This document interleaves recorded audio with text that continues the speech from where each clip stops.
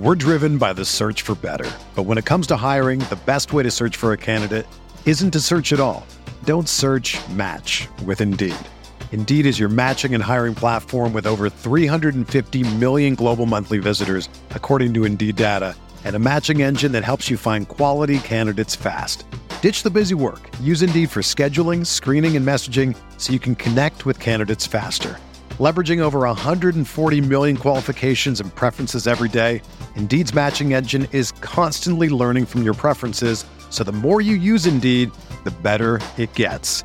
Join more than 3.5 million businesses worldwide that use Indeed to hire great talent fast. And listeners of this show will get a $75 sponsored job credit to get your jobs more visibility at Indeed.com/Blue Wire. Just go to Indeed.com/Blue Wire right now and support our show by saying that you heard about Indeed on this podcast. That's Indeed.com/Blue Wire. Terms and conditions apply. Need to hire? You need Indeed. What's up, y'all? It's Drewski, and I've teamed up with Mountain Dew to produce a hilarious new basketball podcast called The Dew Zone with Drewski. Learn the backstories of your favorite ballers and celebrities like Jamal Murray. Did you have like a favorite team? Was it the Raptors at the time or no? Was the Raptors even started around that time? Come on, bro. I ain't that old, fam. You talking like I'm 50. Taylor Rooks, Asia Wilson, and many more. You won't want to miss this. Listen to The Dew Zone with Drewski on Apple Podcasts, Spotify, and wherever you listen to podcasts.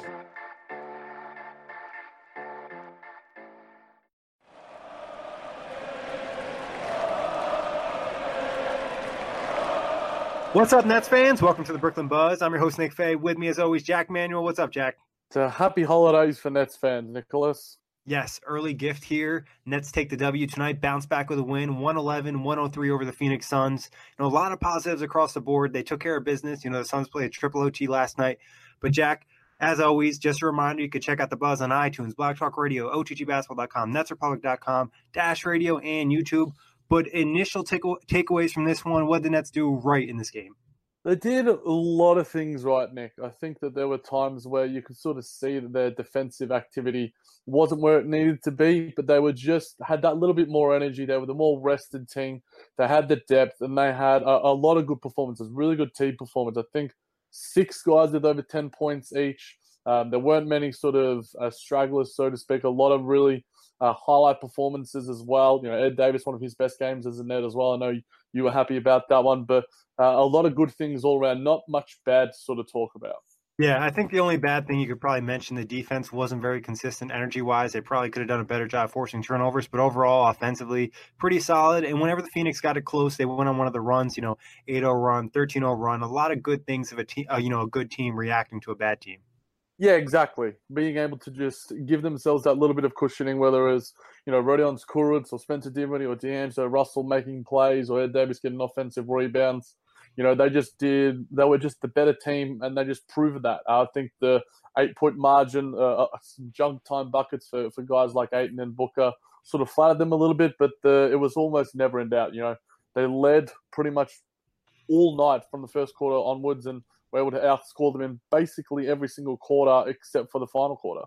Yeah, exactly. It's just they took care of business and they were able to kind of handle the situation. Jack, who had the best game tonight? Was it Spencer? Was it Rodion's? Oh, this is hard to say, Nick. I've got a poll up on my page for those that are listening at the J-Man JBT. If you guys want to vote for who I should do a player third of, so far Rodion's with a few votes is getting it so far. His first career double-double, so that's got to be something. But D'Angelo Russell also looked pretty composed, but I thought Spencer Dinwiddie as well. I think we almost take him. I think the NBA world in general, the NBA world as well takes him for granted. Goes way too far under the radar with just how consistent he is. I think he's at 27 or 28 games with 10 points or more off the bench. Another 20-point performance. He's just a master around the rim, a master driver. He's been killing it this season. So I'll probably go with Spencer because I think that he made a lot of plays, but I think Rodion's as well would not be far off. Yeah, I'm going to go with Spencer as well. I think we do take him for granted. And just the fact he's able to come in, close the game out, calm things down. And anytime he gets a big switch on him, you almost feel like he's guaranteed to get to the line or get a layup in there. And he just did that all night. 9 free throw attempts again. Just a really nice performance. And then throwing the 7 assists. Definitely looks like he's probably at least in the top 3 for 6th man of the year, like you predicted early on. Yeah, he has to be. The only thing I would say is that, like a lot of Nets fans and a lot of Nets players, they're not getting really the attention they deserve. The sort of main coverage we got was over that winning streak. And even then, it was just like a segment or two on like the jump, a few retweets here and there. But I think Spencer deserves to be hit. For me, he's winning it, but obviously there's an element of bias with us too, Nick. But I think guys like Domantas Sabonis, who we saw the other night, has been absolutely outstanding. Montrezl Harrell, I think, would have to be probably my other one. And Derrick Rose would probably be on the fringes as well. But Spencer Dinwiddie has been absolutely outstanding. And if he's not getting any love, then I think we riot. Yeah. I think also, depending on if they take this into consideration, Dinwiddie close out games for the Nets. Not all those guys necessarily do that. And he's a guy that, sometimes he's leading the floor, he's leading the charge. And he's just been so efficient this year. And that was something that he couldn't do last season. The seam improvement in that area has been big. Yeah, I think him and Montrez, you sort of talked about closing ends. I think those are the two guys that are the most impactful on their teams. And I think a while ago when I was holding down the OTG basketball Twitter account at OTG basketball, I pointed out that I think Montrezl Harrell might be the most important Los Angeles Clipper right now with how impactful he is in terms of his rebound, in terms of his energy, and just making winning plays on both ends of the floor. So I think Montrez deserves a lot of credit. I think you might be edging out Spencer just due to the fact that the Clippers have been, exceeding expectations and are still in that playoff race, still doing quite well. But I think Spencer would be a close second. Yeah, definitely something to keep an eye on the rest of the season. Obviously, still early on. But let's talk a little bit about Rodions. Like you said, first career double-double, big game again. Had a lot of big buckets and good energy, and he also defended Devin Booker a lot this game. Man, he led the team in minutes again. I think the last game we were talking about, he was tied or second, but he had 33 minutes, one of two players with D'Angelo Russell to exceed 30 minutes on the evening. The slams, the cutting. I put out for Nets Republic that Rodion Kuric's cuts need to be framed and put in the moment. They're just so goddamn pretty. I could watch them all day. I could just literally watch them on repeat. He sneaks to the rim sometimes too. He just low-key just gets there without his defender even noticing he moved. Yeah, he either does that or he's just so quick that his defender just misses him. And I think he's getting a lot of easy looks because he's not getting the scouting report on him just yet. I think that's going to come soon enough, and he's going to have to be able to make some adjustments. But for now, he's just making plays left, right, and center. He's penetrating. He's hitting the three ball. He's making some blocks. And like you mentioned, Nick, he's defending. And I put out, again, for Nets Republic, do you think he's the Nets' number one defensive stopper now with LeVert out, or is that still Rondé's mantle? I think it's probably still Rondé, but Rodions has the opportunity to jump him. We have to see probably a bigger sample size. We've only seen him kind of have to defend good players the last couple of games. So after a few weeks, probably ask me that again. But also on Rodion's front, I was improved. He had a couple nice passes in this game, specifically a drop-off pass to Ed Davis. Yeah, I think we had a lot of those really nice drop-off passes. I think it has to be a real part of our sort of offensive schemes because Jared Dudley was doing it a couple times as well, and he's done it a couple times the last few games.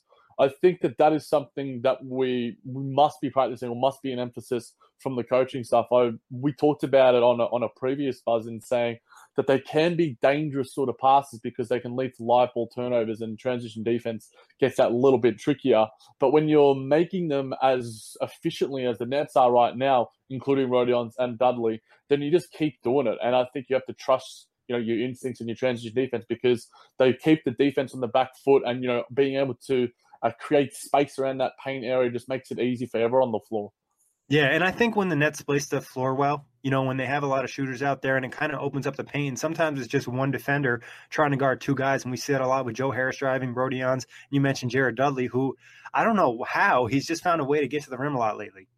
I feel like teams are underestimating the fact that he's still got a step about him. He's not in he's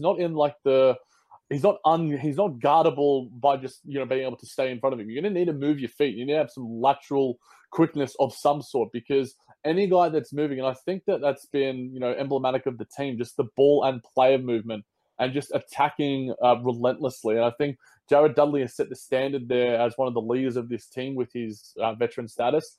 But he's been absolutely awesome the past few games. And that three ball, I think, has opened up the lane for him as well. Whether he's attacking first and then, being able to hit the three ball or the three ball opens up the lane for him. I think both are sort of working synergetically, I think, if that's even a word. But I think, he's doing really, really well. Yeah, and I think, the dribble handoff fakes and things along those lines. He's just playing like a very fundamentally sound game using all the fakes on the floor.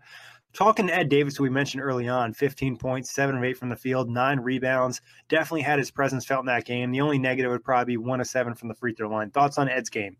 I mean, this is probably Ed Davis. I mean, it's hard to say because there are so many incredibly good games from Ed Davis. It's hard to pick out what the outstanding ones are because all of them are like borderline on that. You know what you're going to get. But I think this one sticks out because I think he was just finishing a heap of plays.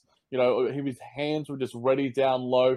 And, he was quite good defensively. He's obviously probably one of the Nets' best defenders. But I think it was, in terms of scoring, he was just on the right end of a lot of feeds from guys like Rodions and Dudley and Joe Harris. He was just in the right place at the right time, and his hands were active.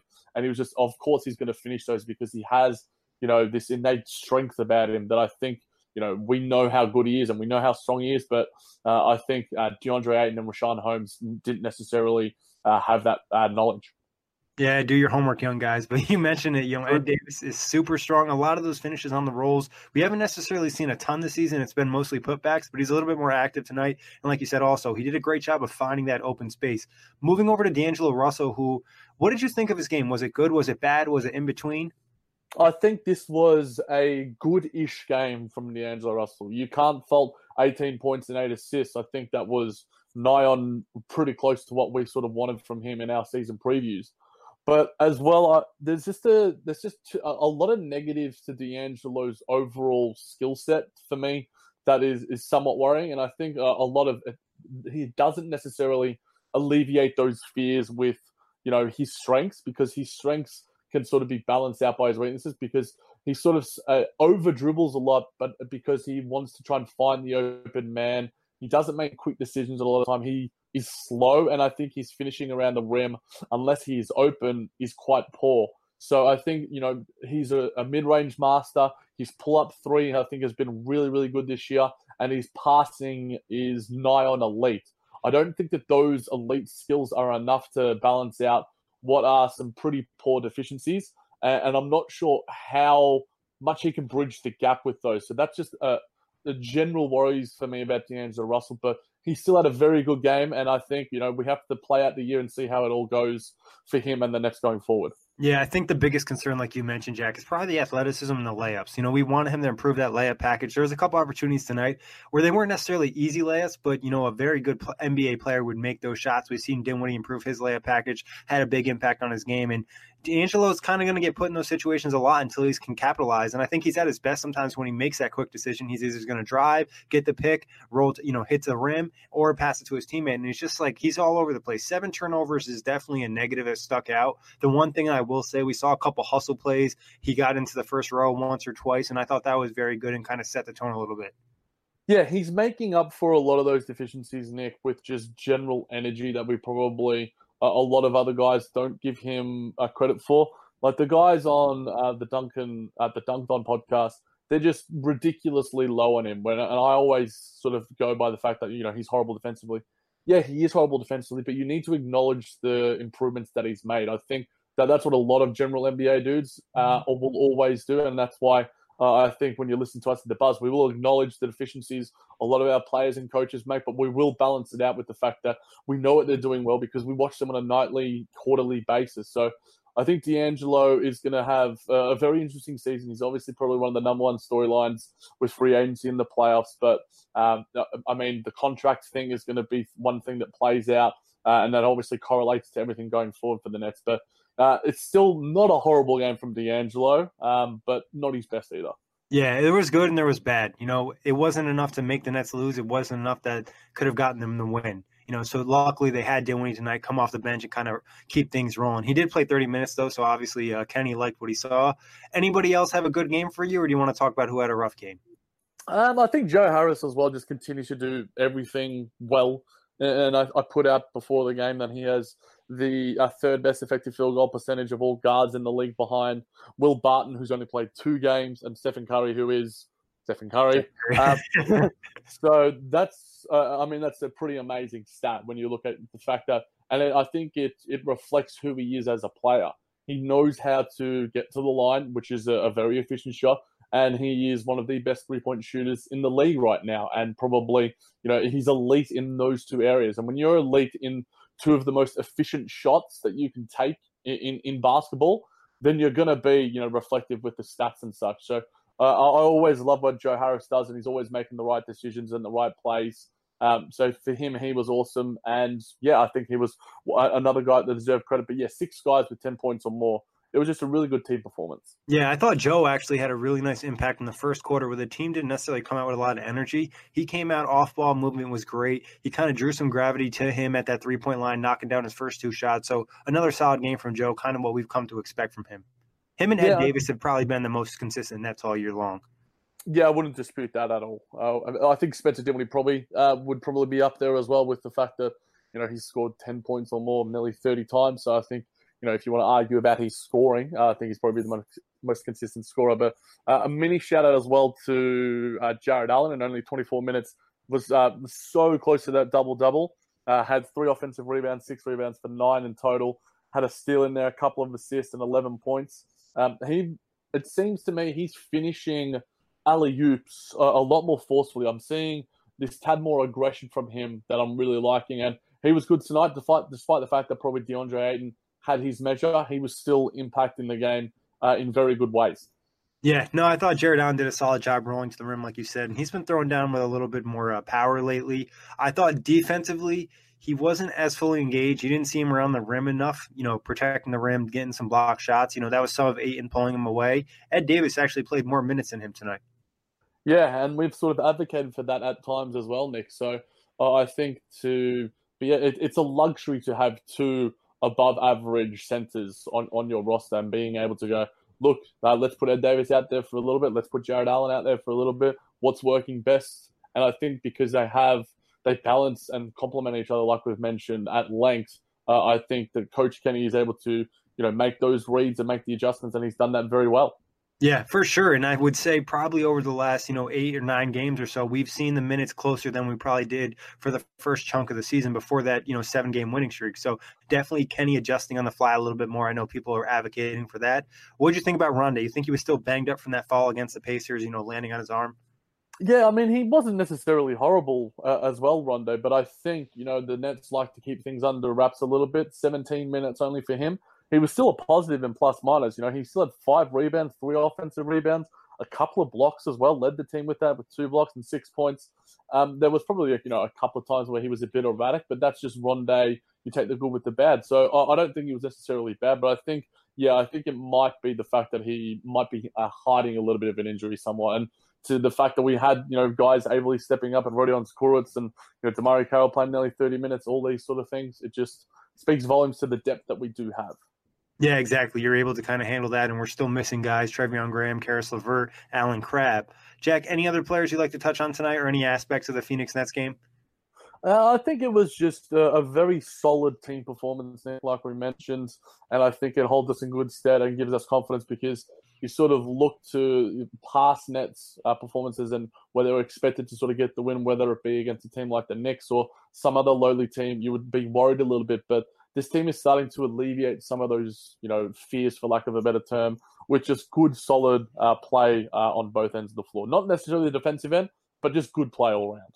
Yeah, they took care of business, and that's something, like you said, in the past that hasn't necessarily happened. Obviously there was a couple losses with their contenders for that 6th, 7th, and 8th seed. So Nets are still 1 game back of Detroit, a game and a half behind Miami, and a game and a half behind Charlotte. Orlando actually fell underneath them a half a game after a loss tonight. Yeah, the Hawks as well did us a nice little favor, knocking off the Pistons in an upset win, which was good. Pistons 2-8 in their last 10. Works well for us, Nick. Works well for us. We're 8-1 in our last 9, so well. So it's definitely obviously going to be a big stretch moving forward. And obviously, when we talked to Brian Fonseca, we talked about how this stretch in December was going to kind of determine the season. How are you feeling as we're coming kind of towards the end of that stretch?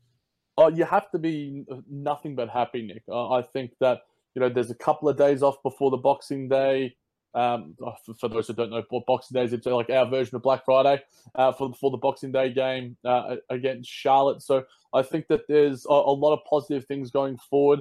And if you talk about where we are at this point of the season, I think in terms of expectations, we're at or above. I mean, for the optimistic Nets fans, they probably would have wanted us to be going a little bit better. But in terms of there have been some downs, there have been some ups. But I think overall, with where we are and where we are going forward, I think we're in a good spot because, like we've sort of talked about in previews in general, it's going to be a tough, end of season stretch where we versus some, really good teams. So to put ourselves in good stead one game at a time, I think it's going to be, nothing but positive going forward for the Nets. Yeah, especially when you consider the Caris LeVert injury with the way he was playing for this team, for them to still be in this situation and getting him some back at some point in the season, is going to be very good for the team.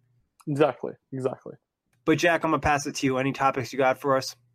Yeah, so, I mean, I had to delve into a little bit of research, Nick, because Rodion Kurucs has just been so ridiculous that I had to research the other sort of best players who were selected with pick number 40. And I put it out for Nets Republic as well, but for those that might have missed it, there were 4 guys, Will Barton, Lance Stevenson, Josh Richardson, and Monte Ellis, who are other notable number 40 picks in the draft. Now, that's a pretty good class, and all those guys are, going to be, Josh Richardson obviously is improving. Monte Ellis had a pretty decent career from where he was, and Will Barton obviously on the injury list, but he's, a very capable player with Denver. And Lance Stevenson has had a pretty decent career, despite the fact that he's moved around a little bit. So, where do you think Rodion's ranks around? I mean, it's hard to sort of rank at such a short stage of his career, but he's certainly in the mix for being one of the better guys taken with the number 40 pick. Yeah, I think off the bat, he should be able to be better than Lance Stevenson because Stevenson has just been so inconsistent. He had that one really good season with the Pacers, but since then, he's kind of been all over the place.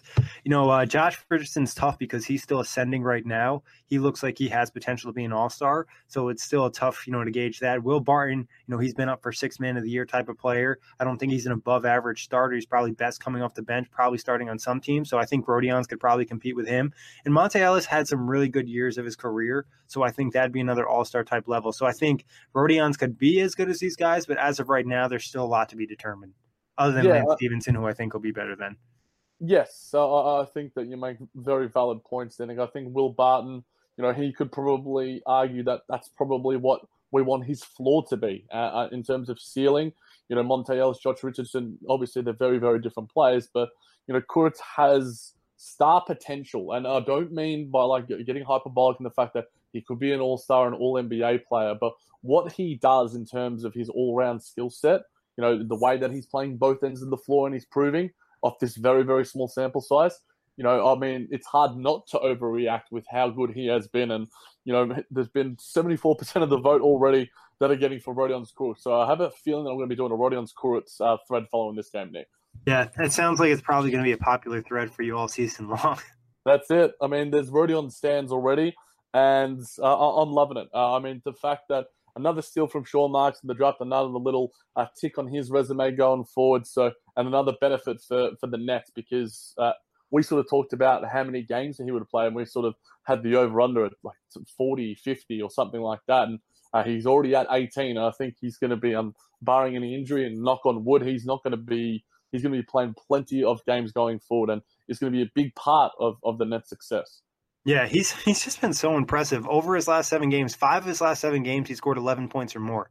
So he's already consistently kind of scoring for this team. And we see the aggression, the confidence, like you mentioned earlier, the cuts to the rim. 3-point shot is looking nice if he gets a little bit more consistency out there. It's just like how much more can he add to his game, too, with the Nets player development staff? It's just like there's so much room for improvement that it's really exciting considering he's only 20 years old, too. Yeah, he's a great archetype. He's a great archetype in terms of he's everything that you sort of want. He's athletic. He's just really long. And I think him and Jared Allen could be a really formidable, in 5 years' time, both of them will be around 25 years of age. It'll be very, very interesting to see where both of their careers are at. But I think that they're going to be, very capable, very above average NBA players. They already are knocking on that door already. But I think Rodion's has innate potential. It's almost hard to fathom. Yeah, because of his versatility, too. They've talked about on the broadcast. We talked about on the show. At times, almost playing at the 2, at the 3, at the 4. Just a lot of potential. Obviously, as he gets a little bit older, a little bit stronger, Kenny's going to play him at some small ball 5, too. Yeah, that small ball 5 is going to be an interesting one because if you add in Karis LeVert, you add in Jared Allen, and if all those guys reach their defensive ceiling, you've got 3 really good defensive guys out on the floor. You add in Spencer Dinwiddie, who is average, maybe a little bit below average, but has size about him. And obviously he's tied up for a couple of years. So there's 4 decent, defenders, if not, above average defenders. And I think for the Nets, to sort of take that next step, it's going to be on the defensive end because we know how good our offensive schemes are, and we've seen that reflected in our relevant rating and our scoring and such. But I think defense is where we've got a ways to go, and I think Rodion's going to be a big part of that. Karis is going to be a big part of that, and Jared Allen as well. Yeah, no, that's a great point, Jack. We've seen the offense go from in the top 10 to top 15. The defense, though, hasn't really got up into that top 15 range. I think they might have touched above top 20 once or twice, but that's where they really need to improve. And that's going to come a lot from the players. I think schematically, a lot of the things are okay. There could be some adjustments, but I think the players just need to step up that consistent energy and effort. And we've seen it a couple times, especially on the win streak, but just not enough. No, and I think that's what takes you from being an okay defensive team to being a good defensive team to being an above average to being an elite defensive team. And you look to the different sort of teams that the Nets could sort of emulate. I think that the Pacers, who we versed the other night, are a sort of team that has. I think that they're a little more sizable, a little more aggressive. Whereas I think the Nets are a little more athletic, probably going forward. But I think that there's a lot of potential there, and I think that obviously there is still plenty of youth in this Nets core. So I think that that's going to be how we are going forward to have, and also you're going to have those vets around them, sort of being able to teach what the sort of where the right spots are to be. And I think Jared Dudley has added something to that, as does a guy like Ed Davis and DeMario Carroll. So I think as we grow as a defensive team, by the end of the season, if we are 20th or above, I think that that's a win. And if we are, 10 to 15 in offensive rating, then I think that we should be knocking on the door of the playoffs. Yeah, 100%. And I think another area where they'll improve as they get older, build some more chemistry, is communication. Sometimes on switches, you see them miscommunication. Someone will get an open 3. Clean that stuff out. You're giving up a lot less open looks. So it's also knowing the scouting report of the opposite team as well. But Jack, any other topics you got for us? That's the main ones that I got, Nick. Anything from you? I mean, it's been a fun year heading into the new year. Obviously, I'm going to be off, but the buzz is still going to be continuing. Yes, we'll have a special guest for you on Wednesday. Jack will actually be coming over to the States, and hopefully everything goes right. Jack and I will be at Barclays Center. We'll definitely keep you updated. We'd love to meet some of you guys, interact with you about some Nets talk. I mean, it's been an absolute wondrous season for the Nets so far, and I think the buzz has been growing and growing. And I mean, it wouldn't be the case if it wasn't for all you guys listening and following and interacting with us. And I think that you guys are the keys to any sort of success that we've had and will continue to have. Yeah, honestly, we love all the interaction, all the questions, the comments. We appreciate all the support, the reviews we've been getting on iTunes. It definitely helps boost us up. We can even do it a little bit more often. And obviously, we want to wish you guys a happy holidays. Enjoy the time with your family and friends. Happy holidays, all. And also, check out the buzz, iTunes, Blog Talk Radio, OTGBasketball.com, NetsRepublic.com, Dash Radio, and YouTube. Nobody builds 5G like Verizon builds 5G, because we're the engineers who built the most reliable network in America. And the more you do with 5G, the more building it right matters. The more your network matters. The more Verizon engineers going the extra mile matters. It's us pushing us. It's Verizon versus Verizon. 5G built right from America's most reliable network. Most reliable based on rankings from RootMetrics second half 2020 U.S. report of 3 mobile networks. Results may vary. Award is not an endorsement. Whether you're a world-class athlete or a podcaster like me, we all understand the importance of mental and physical well-being and proper recovery for top-notch performance. That's why I'm excited that Unified Healing is sponsoring this podcast. Unified Healing is a new and super innovative global network of wellness centers powered by Energy Enhancement System, or EE System. If you haven't heard of the EE System, you'll want to listen up. This technology promotes wellness, deep relaxation, purification, and rejuvenation. At hundreds of locations across the globe, access to a center is easy and affordable. Interested in experiencing the EE System technology for yourself? Go to unifiedhealing.com/bluewire to learn more and find a center near you. That's unifydhealing.com/Blue Wire. No material or testimonials on the Unified Healing website are intended to be viewed as medical advice or a substitute for professional medical advice, diagnosis, or treatment. Always seek the advice of your physician or other qualified healthcare provider with any questions you may have regarding a medical condition or treatment and before undertaking a new healthcare regimen, including EE system.